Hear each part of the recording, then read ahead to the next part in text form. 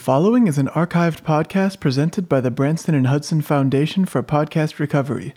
This podcast is entitled The Epic History Podcast, USA episode. It is the first and only episode of the podcast. Welcome to episode 1.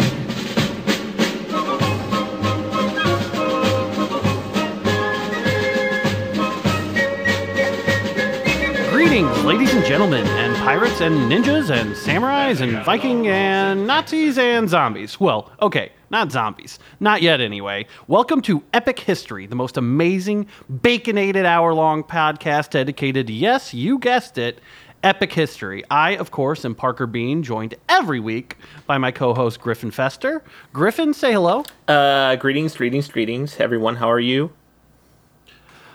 Doing well, Griffin. I'd like to say we are two both fans of history and participants in it, hopefully. And I am more of an amateur historian, a writer for Upworthy, kind of a culture writer, things like that. That kind of teaming up here with the actual historian, Griffin, to kind of pleasure you guys every week some entertaining, epic things about history. Griffin, tell them a little bit about your educational background. Oh, sure. Well, like you do yourself dabble into history, I would be more described as a gentleman and a scholar, if you will. I'm an assistant professor of history at James Franco Technical College.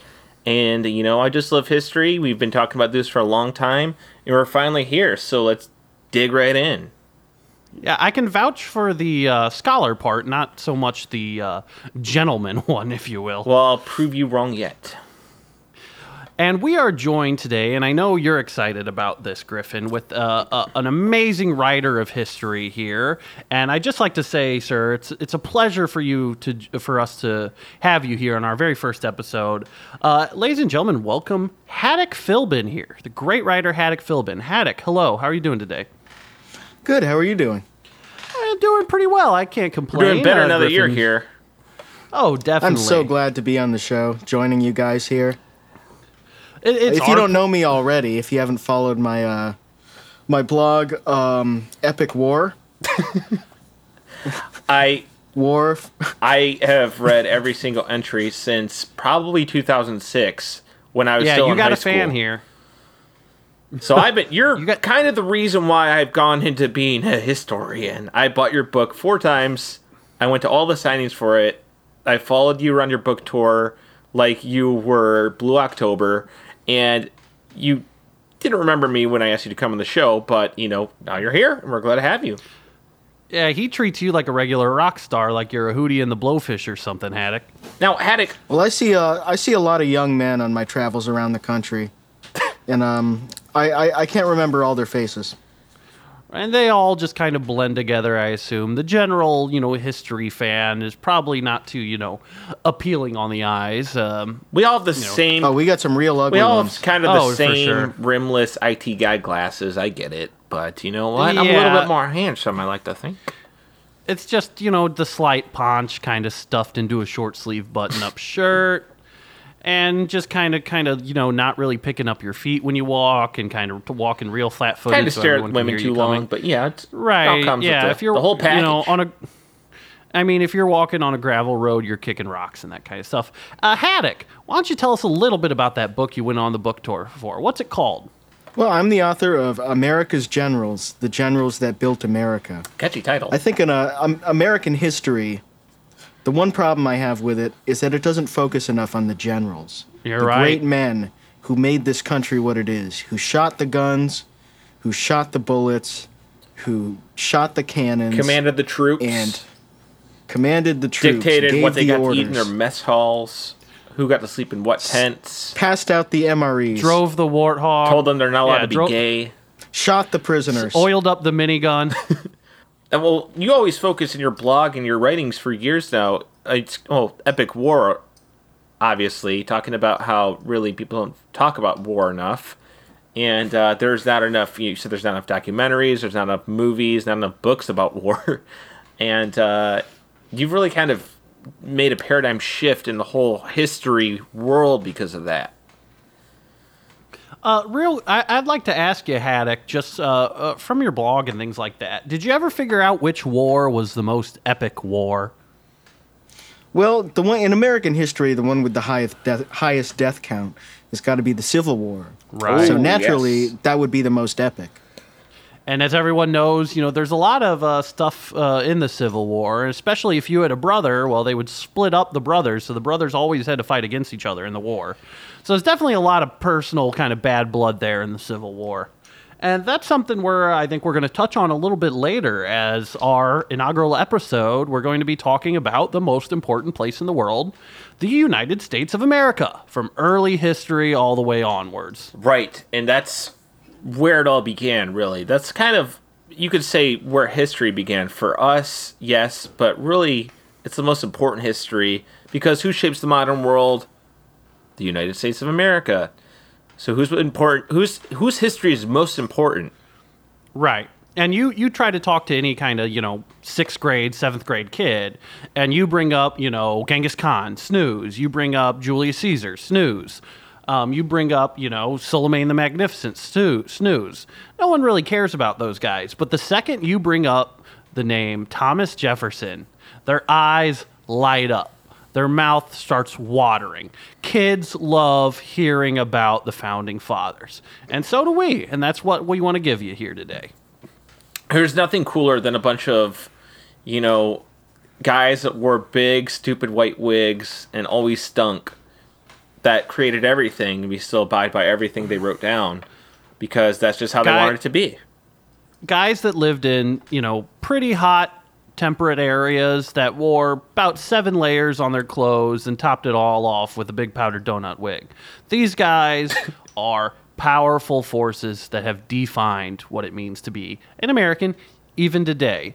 Let me ask you, Griffin, Haddock, where would you pinpoint the beginning of American history? Ooh, well, I wanted to talk to Haddock about this, because we're going to take it all the way back to, what you got to go. It's the Mayflower, right? Well, actually, the first European settlement in America was Jonestown. Jonestown, Virginia, right. It was established in, I believe, 1607 by Jim Jones. And they tried many times to make that settlement work, but unfortunately, about 900 people died because of a poison. And it became sort of a ghost town. It was almost like, where is it, North Carolina? Right. In Roanoke or whatever. And typically, a lot of people don't know specifically why everyone got poisoned. Griffin or Haddock, do you guys know what exactly poisoned everybody? They were given diseases by the Indians. Right. This was actually the location of, this is how Thanksgiving started. They were all having Thanksgiving, and then they all drank Kool-Aid together, but the diseases that the Indians carried were they're basically, their germs doesn't affect them because they're used to it, but the real people that came over from Europe came over here and got them, and it killed them. Right. And that's that's also where the phrase Indian giver came from. Right. Because it's when you give someone a disease and they die from it. Exactly. A lot of people don't know that. A lot of people don't. There's a lot of misguided views and opinions on history. People are given false facts. That's what we're here to change, though, right? Right, and tell a little epic stories along the way, especially stuff that celebrate those brave men and women that came to Jonestown because a business sent them or whatever. Well, we talk about those, people coming over and the Puritans, and I want to talk a little bit about, there's always people talking about the Pilgrims and all that, but really a lot of notoriety surrounds Salem, and the witch trials and the witch hunts, where they'd burn them at stake for being atheists. Now, what do we know about that? What can we talk about with that? Was it really witches? Were witches really real? I believe they did. Actually, it only ended, right? The Salem witch trials went on for a long time, and then it ended because they got the witch. It was a Miss Marie Strauss. They finally got her. She said, "You got me, I'm the witch." And then she turned somebody into a frog, and then she was burned alive. And then that's the whole thing. That's all that you need to know, is you just got to find the right witch, and you gotta break a few eggs in order to make an omelet. Well, she also sort of casted a certain spell on everyone before she left. or was rather killed. But apparently, the spell sort of spread out through New England, and it made all of them dumb, on top of being insanely racist. So, which was, of course, doubled over. You have inbreeding and hereditary traits passed down, and then the Irish came, and they all mixed together, and it got really bad because those settlers were originally English, and they were exiled from England basically for being too stupid. Right. A lot of people were coming over, and they show the kind of iconic images of the Mayflower coming up. You got the Santa Maria, the Pinto, and then you have the 1999 GMC Sonoma. And those three boats came over carrying the original Puritans, right? And since they were all so dumb, when they got off the boat, there's a lot of kind of stories of this, of early documents, people kind of documenting the plight.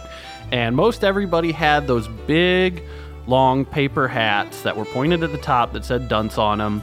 People were stepping on rakes left and right. Buckets were falling on people's heads. And when the bucket fell on their head, they had the audacity to ask who turned out the lights. So the first year... They were so dumb, they didn't know where to put their belt. The belt is to hold up pants, but instead they put them on their hats. Right, because they didn't want their hats to slip off during the harsh winds. But as everyone knows, a lot of the most overweight Puritans were ripped from the boats during storms because their big pants would fall down and balloon full of air, whipping them into the Atlantic Ocean. There's probably somewhere upward of about 600 to 1 million dead Puritans in the Atlantic Ocean that were blown and carried off the boats. And they also, that's where, they didn't have anchors, so some of the ships got carried away too. And, right.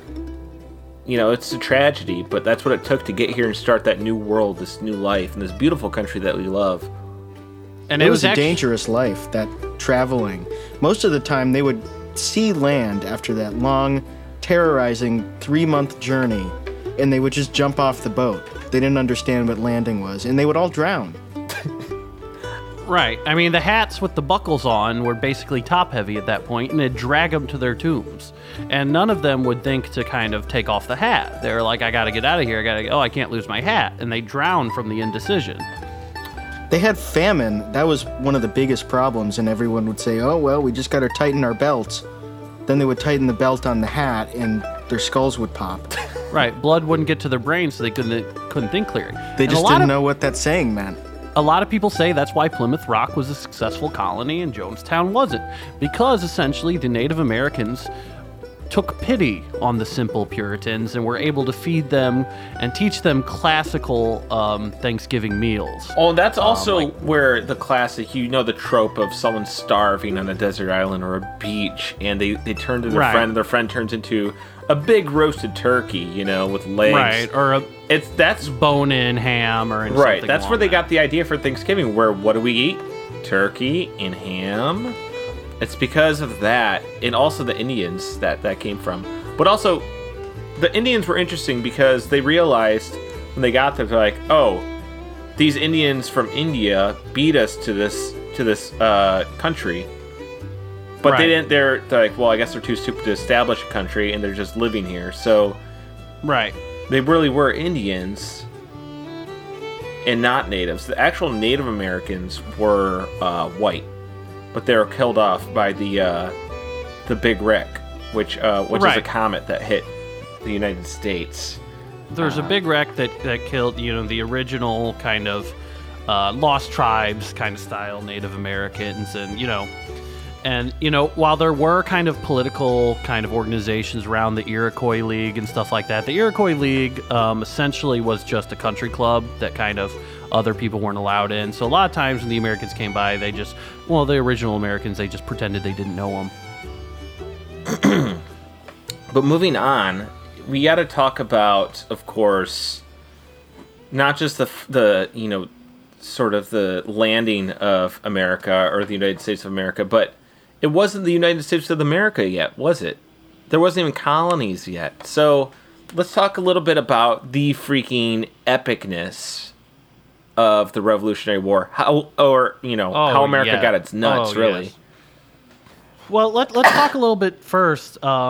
gentleman Haddock Griffin, why did America want to separate from England? I think it's been argued for many years. Like I said, initially they were exiled for being too stupid and too freaky with their religious views. But then they decided, well, this place isn't so bad, and England is way smaller and rainy, and the food sucks, and they're sick of having a king. Why don't we become our own kings? Is what they wanted. Right. Why don't we have a country where everyone is a king? It's kind of like a DJ Khaled song. Right. It was a country of entrepreneurs. Right. People that wake up every day and they go on the grind. They pull themselves up by their bootstraps and they hustle. That they is weren't a country asking that for they handouts. They're not like these young, these young kids in, like the DSA asking for handouts and wanting socialism, aka communism, which didn't even exist at that time. But they actually worked for what they had. Right. They wanted the freedom to develop their country as they saw fit. Right. Like the great Benjamin Franklin said, rise and grind, ultimate boss, and get that pussy. Right. Benjamin Franklin would wake up in a grog and write a letter for his newspaper publication. He'd put on his tiny little weird glasses. He'd do some snuff. And he would roll over, sitting completely naked while he scrawled this down. And he would say, let's wet this money. Which was him actually meaning to say, let's get this money. But that's how that caught on. And Benjamin Franklin, Thomas Jefferson wrote of him as being, a ladies' man, a people's person, a man's man. Because in France, he was an icon, a fashion icon. This little rotund, bald, lipless man had the best fashion, according to everyone. And, the French had the best taste in everything. So Ben Franklin had to be pretty good. And Thomas Jefferson said he had the best snuff, and all the men wanted to be him. All the women wanted to be with him. And, I actually have a letter written by Ben Franklin here. Go ahead. Benjamin Franklin had some advice to a young friend of his on the choice of his mistress that he wrote to him in 1745 after his friend became engaged, I believe. Just for context, too, this is the kind of thing that guys would do back then. You'd write letters talking about what kind of mistress you want to get. How do I make sure my slave... Where's the best spot to hit my slaves to make sure they listen? Things like that is kind of how the correspondence would go back and forth. June 25th, 1745. My dear friend, I know of no medicine fit to diminish the violent natural inclinations you mention, and if I did, I think I should not communicate it to you. Marriage is the proper remedy. It is the most natural state of man, and therefore the state in which you are most likely to find solid happiness. Your reasons against entering into at present appear to me not well founded. The circumstantial advantages you have in view by postponing it are not only uncertain, but they are small in comparison with that of the thing itself, the being married and settled. It is the man and woman united that make the complete human being. Separate, she wants his force of body and strength of reason. He, her softness, sensibility, and acute discernment. Together, they are more likely to succeed in the world. A single man has not nearly the value he would have in that state of union. He is an incomplete animal. He resembles the odd half of a pair of scissors. You get the prudent, healthy wife. Your industry and your profession, with her good economy, will be a fortunate sufficient. But if you will not take this counsel and persist in thinking a commerce with the sex inevitable, then I repeat my former advice. Then all your amours you should prefer old women to young ones. You call this a paradox, and demand my reasons. They are these. 1. Because they have more knowledge of the world and their minds are better stored with observations. The conversation is more improving and more lastingly agreeable. 2. Because when women cease to be handsome, they study to be good. To maintain their influence over men, they supply the diminution of beauty by an augmentation of utility. They learn to do 1,000 services, small and great, and they're the most tender and useful of all friends when you are sick. Thus they continue amiable, and hence there's hardly such a thing to be found as an old woman who's not a good woman. 3. Because there's no hazard of children, which irregularly produced may attend may be attended with much inconvenience. Because through a more experience, they are more prudent and discreet in conducting an intrigue to prevent suspicion. The commerce with them is therefore safer with regard to your reputation, and with regard to theirs. If the affair should happen to be known, considerate people might be rather inclined to excuse an old woman who would kindly take care of a young man, form his manners by her good counsels, and prevent his ruining his health and fortune among mercenary prostitutes. 5. Because in every animal that walks upright, the deficiency of the fluids that fill the muscles appears first in the highest part. The face first grows lank and wrinkled, then the neck, then the breast and arms. The lower parts continuing to the last as plump as ever. So that covering all above with a basket and regarding only what is below the girdle is impossible of two women to know an old from a young one. And as in the dark, all cats are gray. The pleasure of corporal enjoyment with an old woman is at least equal and frequently superior, every knack being by practice capable of improvement. 6.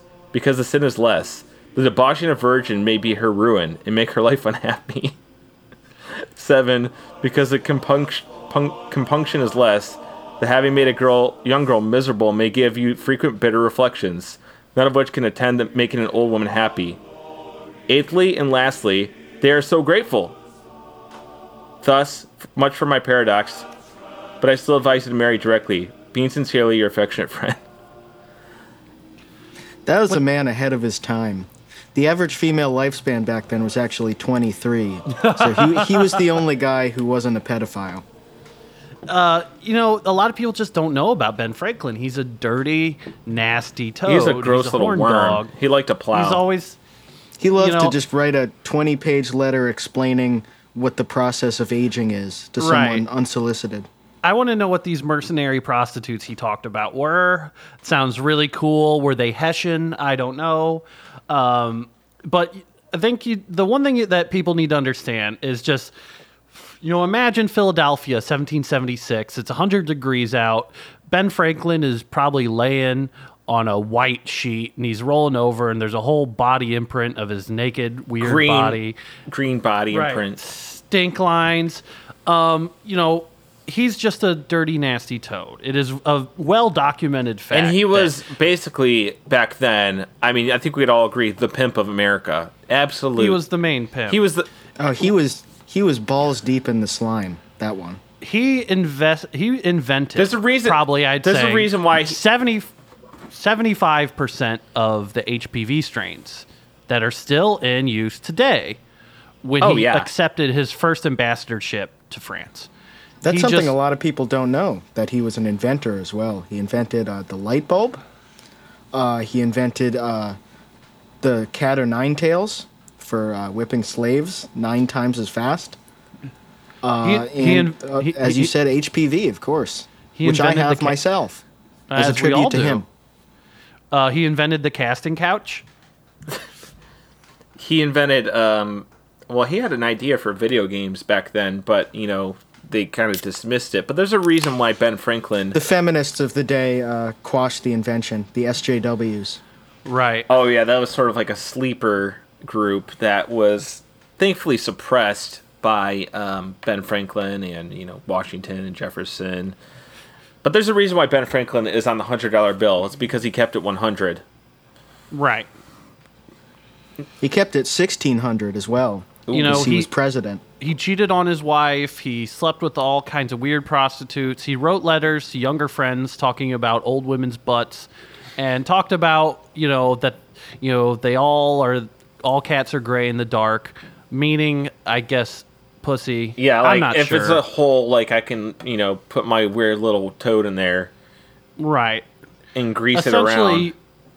He was a corpulent little fat man like the floating baron guy from Dune, who was just trying to always put his greasy little toad into some hairy stuff. Yeah, Benjamin Franklin's newt was probably inside every single hole he could find, over the 300 years he was alive. So... similar to how if you go on Ancestry.com, you can kind of figure out stuff like that. Ancestry.com, I'd say about 75% of users had one of their mothers along the line, the matriarchal lineage.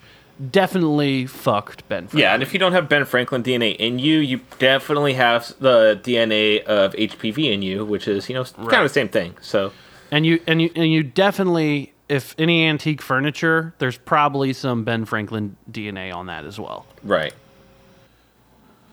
And I've got an antique chest that's got what appears to be semen in the bottom. Well, it's just not a stain. It's just straight semen. It's still wet somehow, which I believe is a function of the HPV bacteria. Right, I think so. I think it's kind of gelatinous almost. If you could bring that in, I'd love to take a look at that. Well, that's yeah, it moves sometimes. That reminds me of the old American legend of Johnny Appleseed. He actually was called just Johnny Seed, because he just trekked across the country and he just leave his seed all over everything. That's how the trees came. He had seeds in there for some reason. I guess he'd eat the seeds, and somehow they'd go down the wrong duct, and then they'd come out there. And so he planted. He's extremely mentally ill. And they call it apple seed because he was, they're apple seeds that he was planting. But it's like really, it's just his own seed. But it's like he'd walk around cranking it. He'd, cross one state border. He's already cranking it. They're like, oh, here he comes again. Right. Yeah. Here he comes. It's just like, all right. He was real. It's not just a myth. Just like Paul Bunyan and his. Paul Bunyan was real. The Blue Ox was real. What was the Blue Ox's name? Babe. And it was called Babe because Paul Bunyan was in love with it, and it was his wife. Right. Yeah, it was his wife, and that's why he kind of traveled as well, to kind of avoid the pitchforks. And right. It was definitely less innocent, more of a kind of Frankenstein scenario, where he kind of gotten chased around from town to town. Right. Well, I mean, people just don't want to see him kissing that blue ox, but, it's America, a land of freedom. Let's get back to the Revolutionary War. We kind of talked about some of the founding fathers and things there too. So we talked about President Benjamin Franklin, his importance. President, and I know that we talk about George Washington, probably the most well known, who was a general at the time, and I think Haddock, you have some other generals that you can tell for us from the Revolutionary War. Is that correct? I do. Yeah, George Washington gets a lot of the credit for the Revolutionary War. But there are a lot of other guys that really put in their share of the fight, and they don't get remembered for it. Like one that I outline in America's Generals is General Hamblin Tittle of the 7th Regiment Indiana Riflemen. He fought in the Revolution. He was a hero of the War of 1812, and he actually invented the needler from Halo in 1831 in order to give smallpox to Indians. Amazing. It's the unsung. That's what your book's about, is the unsung heroes. Who else? Yeah, the forgotten men and just men of that built America and made it what it is today. Right, unsung generals. We really just don't give generals, which are, if you think about a general, what's a general? It's the ultimate troop, and we just don't give the troops enough credit. We don't give the generals that even more so. It's not like in a sense, the general is the president of the army, and the president is a king of a country. And if an army is its own country, the general is the king. He just reigns supreme. Well, it's a president. He's the emperor. It's a president because we're trying to get away from kings. That's the whole point. But I get what you're saying. That makes sense. Well, of course it does. Any other generals there, Haddock? Well, I got a lot of generals that I love in this book. It's a really great book. It's only available at Kmart, but if you pick it up, it's $17.99. Another one is Confederate General Gibbs McCaffey, the 2nd Brigadier Cavalry, Tennessee. He was a Civil War general. He fought for the Confederacy. Oh, I remember reading about him. He was famous for... Oh, I'm sorry for stepping on your toes. I just get so excited. He was... His name was Bad Jack. That was his nickname. He would come into the battlefield on his horse, and then to get it to stop, he would just shoot it in the back of the head, point blank. And he would just go flying off the top of it, and it would strike fear into the hearts of his enemies. And eventually, he snapped his leg right off, flipping off of one of his horses, one of his dead horses, and his leg had to be amputated after being struck by a mini ball. After it was already knocked off. They couldn't sew it back on because it also got shot. And his solution, he was actually the first disabled general, the first prosthetic limb. he would lash his leg to his best slave like they were in a potato sack race, and they would run around like that. That's how he survived the rest of the war. Wow. Oh, Innovation. wow, that's amazing. The men who built America. And I knew that, and actually just a little tidbit about him as well, that horse tactic, he was actually a big fan and he read Sun Tzu's Art of War. And he would essentially do it as a mind game to intimidate the opponent because they never would suspect it. And also, typically, you would have sharpshooters that would aim for the generals. And with this way, they think this guy is so stupid. There's no way he's a general. We should even avoid trying to shoot him because it'd be a waste of our time. Yeah, they would think he just stole that horse. He was wearing regular clothes. He wasn't even wearing a uniform. He never wore a uniform. It was typically kind of, one of those kind of dusty denim shirts that had a lot of chili stains and stuff like that on it. Yeah, he was actually the first general to wear basketball shorts on the field, increasing his aerodynamicity. Right. While he was fighting the enemy. He also was known to just wear like Tevas while he rode the horse. He said they breathe well is what he would say, and no one understood that. But he said he picked it up from the monks in a monastery that he visited, and that's where God told him that he was to be the president of slaves. And I don't think he ever reached that goal, but it was always stuck in his mind. So No, the general is like the president of war. Right. And war is the game of kings. If that's, and even just through that metaphor, that means that among generals, he would be like the kind of pope of war. Well, I think that's Washington. The Pope is sort of the general of the church. I think Washington was like the Pope of war because he's like the Pope is like the king of Catholics in Catholic. If the Catholics are the army, then the war on Christmas is the Revolutionary War. If you think Bill of O'Reilly is sort of the king of the war on Christmas. Right. If you think of the Civil War as like backyard wrestling, then he was kind of the Antichrist of backyard wrestling. I definitely get that reference. Right. Now, do we have more generals that you want to talk about? Should we talk about any No, that's all of them. Excellent. Well, that's should we talk about I'm looking at the book now. It's pretty good for a 30-page book. It's been selling pretty well. Yeah, it's bound with a staple. Wow, it's mostly pictures, and I'm kind of looking at it here. It's easier to read pictures. I drew every one of those. Oh my God, they're not very good drawings, but I can kind of guess what they would look like from it. Yeah, you can see the guy on a horse. There's actually a flip book. If you flip through it in the bottom right corner, you can see him shooting the horse in the back of the head, flipping off. Oh, look at that! Now he's hopping around having with the slave. his legs snap off. Oh my God! Then the leg couldn't be sewn back on because it was shot with a mini ball in midair. Oh well, the slave that he attached to him, Jiminy, was the one who actually killed him in cold blood. Yeah, eventually he outran him and just dragged him. They were lashed together by the leg, and the slave got scared and he started running, and then he just dragged Mick Cafe behind him for miles and miles. Wow. Eventually he looked back, and all that was left was just the shoe, just the general's shoe. No one ever found him. A soldier's death. Right. And yeah, so that's dying like a man. Now there is also the there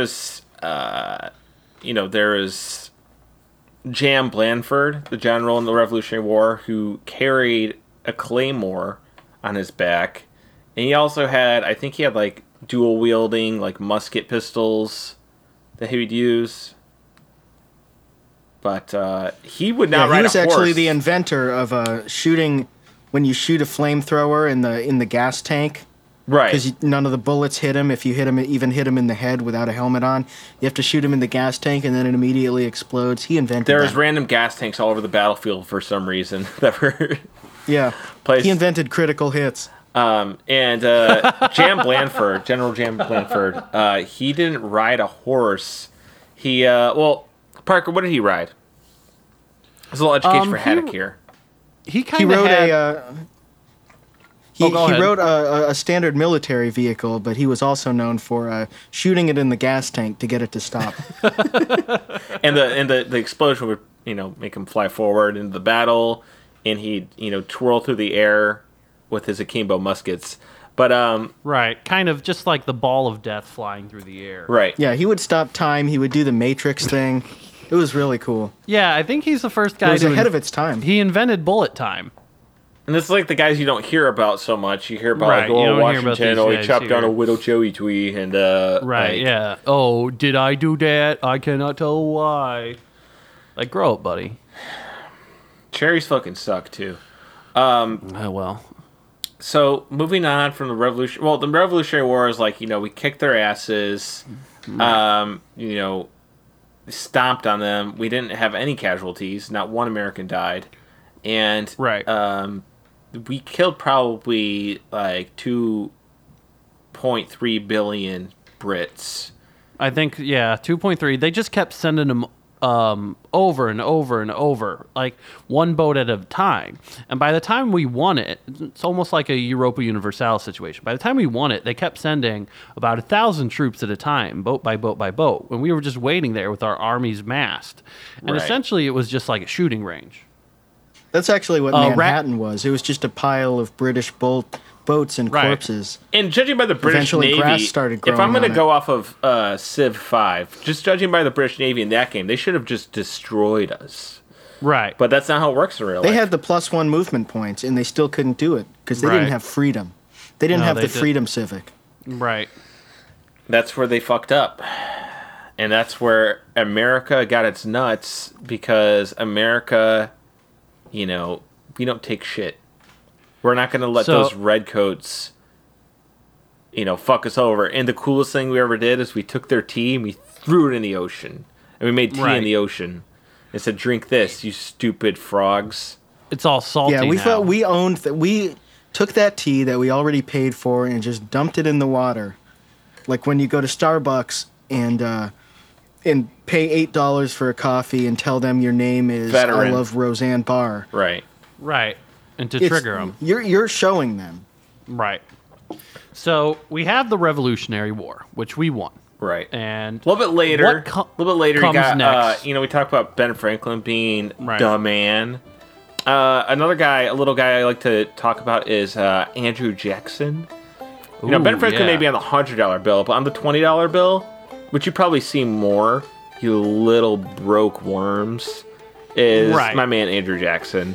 And that guy, listen, when he bought the Hermitage plantation in, like 1807 or whatever it was, 1804, there's about 9 slaves there. When he died, there's 110. And making moves. making that sweet cashola, that Grown sweet man. Making moves. money moves. Right. growing that cotton, making moves, making that dosh. He was just on that grind. Andrew Jackson was the second American, like after Ben Franklin, that was Right. truly on his grind. And He was the original Wolf of Wall Street. right, Right. and he spent his entire life like epically adulting like a boss. And If cocaine would have existed, Andrew Jackson would have been an inch deep in a pile every second of every day. He was like a cross between Leo DiCaprio in Wolf of Wall Street and Leo DiCaprio in Django Unchained, Right. which is twice as cool as either. super epic. Probably ate bacon and for every also meal. Leo DiCaprio on the Great Gatsby. Right. And Yeah. also And in Titanic. and in What's Eating Gilbert Grape. Well, that's interesting. We talk about that Titanic. It was, this is American history we're talking about. There's Americans on that boat. You guys saw the movie. And Yeah, Leonardo DiCaprio. Yeah, James Cameron. Right. what's interesting about the real Titanic, though, is that people don't tell you that everyone on that boat was a pedophile. Right, they don't tell you that. And that iceberg was a miracle that it popped Thank up God, and killed all yeah. of them. The ones who survived probably should have been jailed, but... Right. I mean, it was originally a prison boat headed for Australia. Right. As everyone knows. There was that's no women on the typically actual Titanic. Right. It was all a bunch of, they called them sheep shaggers, but what they meant, they're actually, they're pedophiles. And Yeah. it never made it to Australia, obviously, but it went somewhere better. They all went to Right. hell. hell. Where they belong. So, we have the kind of stuff like that happening. Revolutionary War, then we kind of get the Declaration of Independence and all that stuff happens. Andrew Jackson's around. And, but then we get to the next big war. The real bad boy. 1812 or the Civil War, you mean? Why would 1812 The War of 1812. Why would 1812 be the big one? The War of 1812 It's the biggest was number. really kind of a war that people know. Well, the like War we of talked about, 1812 like was Haddock sort said, the of- best war was the Civil War. So the Civil War is what we're talking about. I'm talking about the Civil War. That's what I meant. All right. We talk about Civil War All the right. show. We're I gonna have a do like let- the Revolutionary War, and then we're gonna talk about Civil War. What the fuck are you doing? No one's talking about I don't know. 1812. It's just we missed Only the you talk war. about 1812. You like jerk off about 1812 all the time. 1812 is No one fine. cares about Well, the it's not 1812. even really a war. It wasn't even a war. It's just, It's like it was less a war couple than the drunk Cold British War. guys that wanted to burn down the president's house, and that's essentially all it was. And I just kind of No, that was him that's like the knocking one over thing a I know about. candlestick and like a Well, the drunken president fit. is the king of war, and the White House is his castle. Right. And a man's castle is his domain. Right. Right. King And of the- that's what war is all about. That's Sun Tzu. I have a letter here from the Civil War that I kind of got for you guys. I thought you guys might like to enjoy. All right. That's This was written by a soldier, Beauregard Alabaster Leroy Dipshit Johnson here, and this is a letter to his wife. I have it. I think it's a good context, a good jumping off point for the Civil Now, War. Most was he? Well, like, we don't judge either side here because they're all brothers in war and they're all fighting for what they believed in. Was this guy a rebel or was he Union? well, let's let the letter tell. I think you'll be able to tell from some context clues. Okay. Dearest Mabel. Can you do the like, sort of an leaves- accent? Oh yeah, what kind of Well, wherever you think he'd be from. should I based on the go letter. kind of gentlemanly Southern or maybe like a Foghorn Leghorn type Southern? That's dealer's choice. Okay. Just for the Let me- listeners, get a little bit more into it. This is Right, history, right, folks. Maybe play some, like the editor. Could you play some like that kind of whining, emotional violin music that they always show? And if we ever do a video version of this, maybe just a stained parchment and those Right. photographs where everyone looks like somebody just died. And they're propping them up, yeah. Right. Kind of like a Dutch painting. Yeah, so go ahead. All right, start the violin. Here we go. Dearest Mabel, the leaves are turning, and if even just for a moment, I am able to cast my eyes not on the bloodshed and savagery surrounding me, but of the brilliant yellows and oranges that the autumn year bring. Such thoughts like that seem to be of another life at times. My thoughts turn fond to those of you in home and starting a family together. Mabel, all beauty and warmth and kindness in the world is born from you to me. I can't even look at the night sky without thinking you played some kind of hand in it. I love you, Mabel, thoroughly and dearly. The doctor took another leg today. If you're counting at home, that's two. 2 legs I lost. A Yankee bullet, that's right, honey, I'm a Confederate soldier, shot me a millimeter away from my big freaking honker. That goddamn Johnsonville brat I got swinging down there. There was so much blood on the battlefield, most fellas had to change their socks. War is crazy, honey. I shot 4 guys in the head today. Right before that, blowing their brains up and stuff. Made a huge mess everywhere. A fella next to me got shot in the guts, and they all came spilling out like candy out of a piñata. And like a total dipshit, he was trying to stuff his guts back into himself. I reflected on this a lot. I think the superior choice is to die with dignity rather than have all your army buddies think you're a dipshit trying to stuff your guts back into your body after they fall out. Winter is coming. The snow slows down the armies, and most think the Union will be content to wait out the cold till spring. Of course, this prevents me from coming home, but we gotta do, whatever it is we're doing down here. This thing for the slaves or whatever. Forever yours, Beauregard Alabaster Leroy Dipshit Johnson. That's beautiful. People had a way with words back then. Yeah, it's a They little really choked did. up there. Yeah. That was when men were men. right. When they would get their legs blown off and then write a That's when postcard war with was a crayon right. complaining about it. War was a right to fight in. Human War right. is a human right. All men and women under the United States of America have the right to war. War is like a game of war. Fire you could almost age. compare it to chess. We live in a fire age, the age of fire. War is like a tic-tac-toe, but with guns instead of pencils. With guns and bullets instead of X's and war. O's. You could almost say that war is. War is like a game of sorry.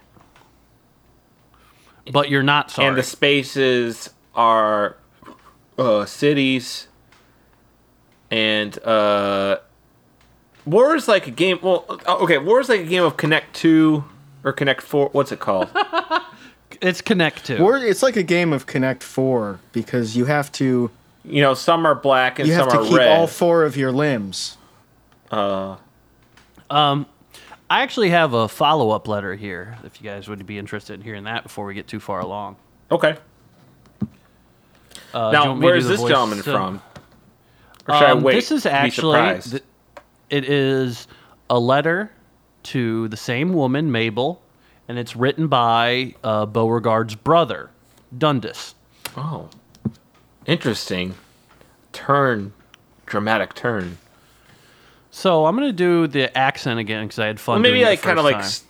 change it up a little Right. because so people know So it's the brother because they'll get It's confused. a different guy. This is a different guy. Well, don't confuse So them.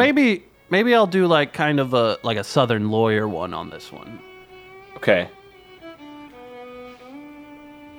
Dearest Mabel, I take no pleasure in sending you this letter, but I thought it could come from family rather than from the great General Robert Lee. As you know, your husband is a Confederate soldier, as am I, as your husband was my brother.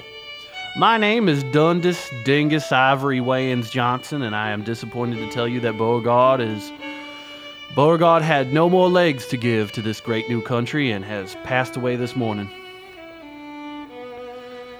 Having no more legs to give, Beauregard was shot in the dick by a Yankee repeater.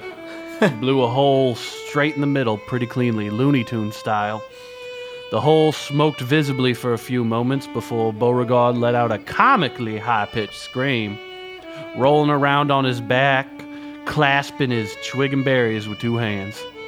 At this moment, even though they were guarded by his hands, nevertheless another bullet came through. It struck through and hit the piece of flesh to the side of the penis hole, causing the penis itself to kind of hang from a small edge of it, swinging back and forth, having had its center and right support shot off. Thankfully, a comically well-timed, merciful third bullet came through and hit the last part of the penis, severing it completely. And as all of us know, once your penis falls off, as a man, you die immediately. He died and he did not suffer. Well, except for the first 2 bullets. He definitely suffered from those. All the fellas here told me when I was writing this letter not to let you know that detail, but I thought it's for the best that you do know all the stakes in your husband's death. Of course, in accordance to my Jefferson Davis Bible here, that now means you are officially my wife. As Beauregard's light was fading and he was slipping into the embrace of death after the first 2 bullets hit his penis, he wanted me to tell you something. I held him close and he whispered into my ear, Dundas, take care of my wife. Make her toes curl. Please don't tell her I died from getting shot in the dick. Never ever tell her that. Tell her I died because my dick got so big that I had a heart attack thinking about how big my dick was. Oh, Mabel. Mabel, you are my wife now, and I love you and all that other shit. I'm going to need you to throw out all of his clothes and pictures, and hopefully I don't die and I can be back soon. And if I do die, there are about 3 more brothers waiting for you down the line. Temporarily yours, Dundas. That was beautiful. It's amazing. It really did have a kind of way with words, a warmth to them that, I feel like we definitely miss I nowadays. thought it was incredible that his brother had his penis shot off and immediately died. So, it's like a wasp uses its stinger to defend itself, exactly. and then it perishes. A man Well, uses his final piece of his penis, and then he loses it, and he's just he's gone. Instantly dot. The penis is the sword of war, and the sword is the implement of all war. The sword is the gun of the ancient past, and the penis is the gun of the modern era. A gun, that's the world we live in. A gun is an extension of a penis. If you put your penis in the gun, it feels good. If you look at the human body as an armory, the penis would be the gun, the stomach would be the mess hall, and the brain would be headquarters. It's where the generals The brain live. is the general of the body. Right. And the body is... The body is a war. And the it's arms a war. go in the sleeveys.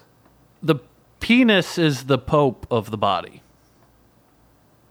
And the king is the brain. Well, the brain is like an emperor. Because it commands everything. So like a heart is maybe a queen. Is the heart? The heart's the king. A queen. Then a queen. Because like heart, like love, that's like not guy shit. Right. And your arms are a shield because you can use them to stop bullets. Your legs are the cavalry. And your testicles are the Joker. Your feet are sort of the horse of war. We're not talking about cards. The shoes are sort of the horseshoes of the shoe. Well, what about... All right, so like... okay, so... The sleeve holds the aces. All right. The legs are the rook. The arms are the knight. The heart is the queen. The legs are the towers. Is... Shit. It's the penis. In your case. The fingers, because you got 10 fingers. Those are the smallest piece. What? Excuse me? The pawns are the fingers. Parky's fucking with me. The smallest part of your body is the penis. All right, I think now is a good time. We got like our next episode. We're gonna cover like Lewis and Clark and the Alamo, and the Irish coming to America, and the immigration problem, the Tuskegee Airmen, the Tuskegee Groundmen, Obama, Charles Manson, the Summer of Love, Vietnam, the Civil Rights Movement, and the terrorist Martin Luther King Jr. France. We're going to cover France. Just Statue all of it? Liberty, right. China, the Chinese. What's their deal? The West Coast offense. We're going to talk about, I think probably in a couple episodes we'll just do, most of America is done from Boston, so we're going to cover like, the Boondock Saints, we're going to cover Wahlburgers, we're going to cover the Red Sox. The Departed. Jack Nicholson. Leo DiCaprio again. Yeah. He was like the emperor of that movie. We're going to cover the Dropkick Murphys. We're going to cover the Chieftains. We're going to cover the Bruins. We're going to cover the Celtics. That shitty song that they always play in The Wire. All of it. Oh, yeah. We're going to cover The Wire and how it's the most important show for any man to show his girlfriend. If you want to hop on over, if you're missing more stuff, we got some more stuff on our Patreon. I sit down with local poet Quentin Stillborn, who we have a 4-hour episode on the difference between white and red wine, and here's a little teaser for you. It's interesting because he insisted you both did it shirtless, but that's actually kind of something that people were into, being patrons. Right. You got some... There's a lot of pictures of me in like really, really aggressively high-waisted corduroy pants. Right. And you can see my little bird chest that I could eat cereal out of, and we're both like probably just a combined 200 pounds of just limp-wristed NPR voice. In each of those episodes, it's only about 5 hours long. So, And just quick shout out to Quentin Stillborn. You're the loudest sipper of wine I've ever heard in my life. Well, Quentin isn't that smart. He didn't even know the bottom of the wine bottle was called the punt, and he didn't know how to pour it. So, that's, I think, all we have for this episode. Our first episode. Thank you, Haddock Feldman, for coming on.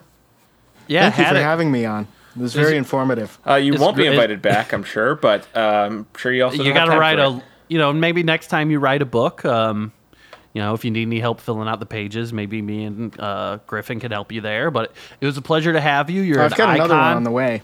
Oh, what's it called? It's called Game of War Fire Age. And it's a strategy guide to Game of War Fire Age. You can find more It's published by GameFAQs.